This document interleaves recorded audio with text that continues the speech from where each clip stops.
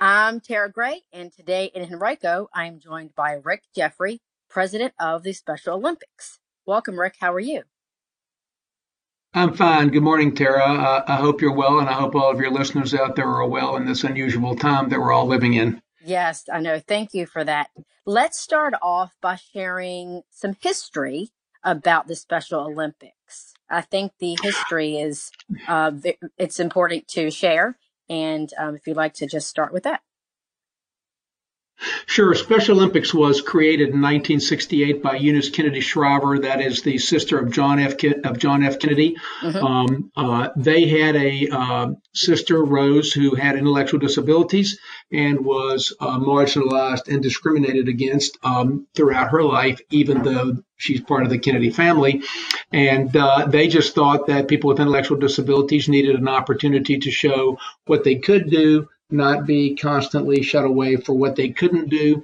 And so they created Special Olympics. It was created in Chicago in 1968 with an event, basically an event only, not really programs in various states, but an event only inviting people with intellectual disabilities from across the country. We had athletes from Virginia that attended there. And that was at Soldier Field, and it was track and field, and they actually put and built a swimming pool in Soldier Field, and they had swimming, and they had a number of other events. And out of that grew programs in every state. Our program in Virginia was incorporated in 1975, although we have had activity in this state probably loosely since 1968. Incorporated in 75. We're now in every state. There are 52 U.S. programs because Northern and Southern California are split into two because of the size. There's a small program in the District of Columbia. We're now also in 170 countries globally. It is a global program with 4 million Special Olympic athletes. Over 1 million of those are here in the U.S. And we have over 25,000 of those.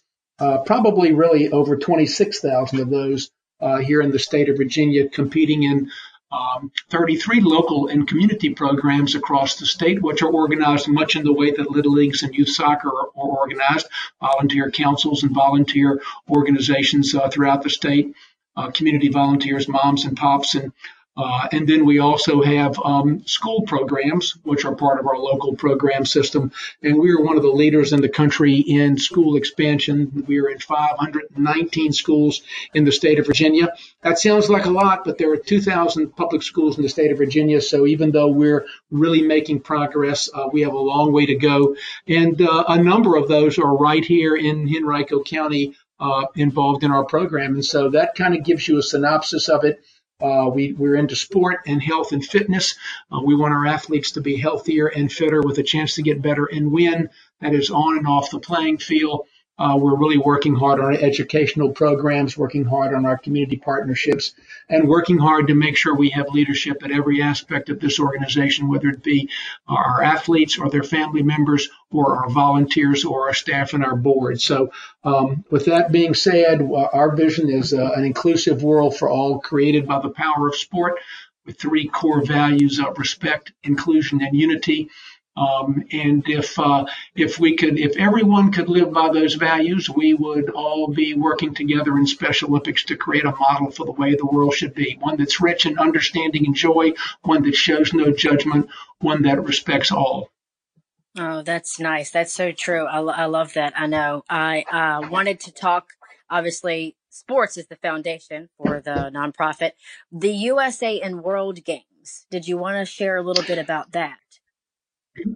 Well, yes, every 4 years there are World Games. Actually, there's a World Games every 2 years, so it follows the Olympic model. So every 4 years there is a World Summer Games. We just had World Summer Games in 2019. It was in the Middle East. It was in the United Arab Emirates in Abu Dhabi. We had 7 great athletes that went from Virginia as part of the 300 that made up the Special Olympic USA team. We referred to them as the Magnificent Seven. They were wonderful athletes. We had 2 of those athletes who are really amongst the top athletes in the world. We then every 4 years there's also a winter event, Winter World Games. There'll be a Winter World Games coming up in 2021. And hopefully, and I think that will probably be pushed back maybe to the end of 2021 or the beginning of 2022 because of the pandemic. So every 2 years you have a global event, either a summer or a winter in 4 year intervals. Then with regard to the U.S. has a USA Games every 4 years. In 2018, they had a wonderful event in Seattle in the Pacific Northwest. We had 48 athletes on a number of different teams and sports that were out in Seattle. And again, we had athletes at all levels of ability because our athletes, Tara, compete at their own level of ability.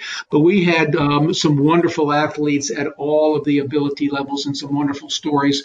And we're gearing up in a couple of years, probably 2 years from right now, we'll be hopefully in Orlando in 2022 for the USA Games in Orlando with our friends at Disney and ESPN. So we're looking forward to that.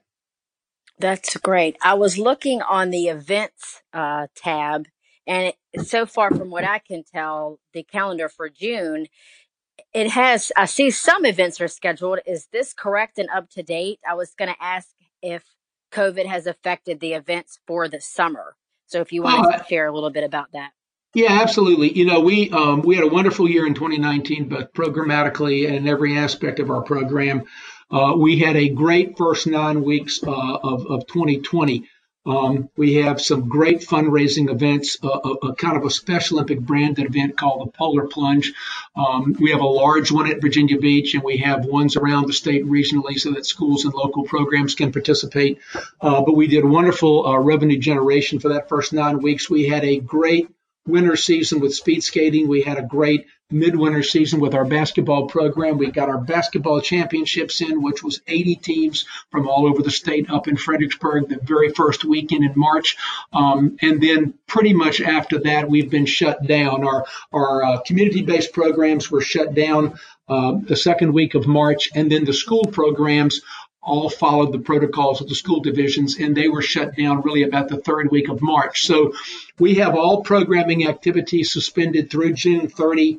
That will begin to let up and as we begin to reopen in July and August. But we're looking really, most of July is really for Special Olympics Virginia a little bit of a dead month. We have our spring season and our summer games, none of which occurred. Great summer games at the University of Richmond. It's been there for 38 straight years. It is a huge event and a huge event for the Richmond region with 1,500 athletes, 2,000 family members, and probably about 7,000 volunteers from around the Richmond region that all are gathered on that campus at the University of Richmond and surrounding venues in the Richmond area. None of that occurred. And so we're looking to basically get our fall seasons hopefully started in a socially distanced fashion and then maybe get back to some kind of normalcy late in the fall. If we can't do that, we'll do as much virtual as we can. And we certainly hope we can get back to some kind of normalcy in 2021. But as you know, there are so many unknowns with COVID-19 and the Special Olympics athletes. Not all of them, but Special Olympic athletes in the general sense are very marginalized in every aspect of their life. And one of those is basically their health. And a lot of underlying health problems with people with intellectual disabilities, especially with regard to respiratory problems, asthma, and obesity adds to that. And so they are in a high risk category. So as things reopen and as youth soccer's return, which is starting now in this area, and as things like youth sports and little leagues go back and return, and maybe school sports return, Special Olympics programs will get back on the playing field and we will return to play, but we're probably at the trailing edge of that return to play scenario. Okay. The website, if you would like to mention the website, it has a lot of great information on it. It's a Who We Are section. And then underneath of that, there's Find Special Olympics near you. And it really breaks down the regions in the state of Virginia. And then, of course, sports, programs, ways to give. So if you would like to share the website and then any social media. And yeah, the website. We'll talk a little bit about. Yeah, our website is specialolympicsva.org. You can just Google Special Olympics Virginia, or you can Google specialolympicsva.org, and you'll get the homepage on the website. It's a great website. It will tell you who we are, what we do, what we have going on. It will have schedules on there, but remember, we're not going to ramp back up probably until no earlier than August because of the COVID-19 pandemic. It also has how you can get involved. If you're anywhere in the state or if you're right here in Henrico County, it tells you how to get involved with the Great Henrico County program, which is headed up by a great community volunteer named Meg Powell, and that is Area 31. That's the team name here in Special Olympics, and you can find all that on the website. And if you're looking now, you can find us on Twitter, you can find us on Instagram, you can find us on Facebook. In fact, since we have shut down in March, we have developed really what we consider to be one of the best Special Olympics Facebook virtual fitness programs in the country. You can go on Facebook. You can find us under Special Olympics Virginia Virtual Fitness.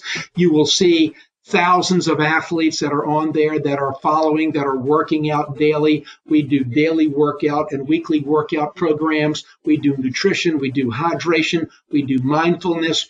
We have things on there every day of the week for our athletes to get on and follow. And we have a number of athletes who are going on there and posting their workout routines, posting their workouts for the day. We are working on how to make this, as we come back to normal, we are working on how to make this a staple and permanent part of our program so that athletes can not only have their sport, or maybe there are two sports that they're participating in once or twice a week, but they have an opportunity to work out 3 to 5 times a week. So check that out on Facebook, Special Olympics Virginia Virtual Fitness. You can actually join and become a Facebook member and work out yourself because we think everybody needs to do that. You know, the statistics in the general public are not much better, but people with intellectual disabilities are 2 times more likely to be obese, 2 times more likely to have heart disease or asthma, 5 times more likely to be affected by diabetes, and they die 16 years earlier on average than their non-disabled counterparts. Now, those statistics are stark, Tara, and we want your folks to think about that. 2 times, 5 times, and minus 16 is how we refer to them. You can see all of that on the website as well. But this virtual fitness and opportunities for athletes not only to participate in their sports, but become healthier and fitter by working out 3 times or more per week is going to be a staple and new part and permanent part of our program. And we would urge everybody in the general public to do as well so that our Special Olympic athletes who knew social distance and isolation and fear way longer before any of the rest of us knew that, Tara, because that's how they live their lives. And now all of your folks can become Special Olympic, more Special Olympics fit, just like our athletes are. And all of us are experiencing that social distance and isolation and fear right now. And you have a little bit of a glimpse of how Special Olympic athletes live their lives. So think about that. And when we get out of this pandemic, do 2 things. Make it kind of something that you do to include somebody with an intellectual disability in your life. And also, let's all work together so that when social distance is no longer a thing, we can all work together to make it no longer a thing. Right. That's such a great way to put that. I encourage listeners to please go on to the website and the tab Ways to Give. There are so many different ways that you can contribute and make a difference. And it's what a great nonprofit. I'm so happy to speak with you today, Rick. Special Olympics Virginia. We have there was a lot of offices in Virginia. So if anybody has any questions as far as where they would be, the website is the best way. So thank you so much. Thank you, Tara, and thank you to all of your folks out there in Henrico County that listen to Henrico Citizen. And it's a great place, a great amount of activity both in the local community and the schools in Henrico County. So please go out and get involved. It will be the most fun you have all year. Thank you so much. Hope you have a great day. Thank you, Tara.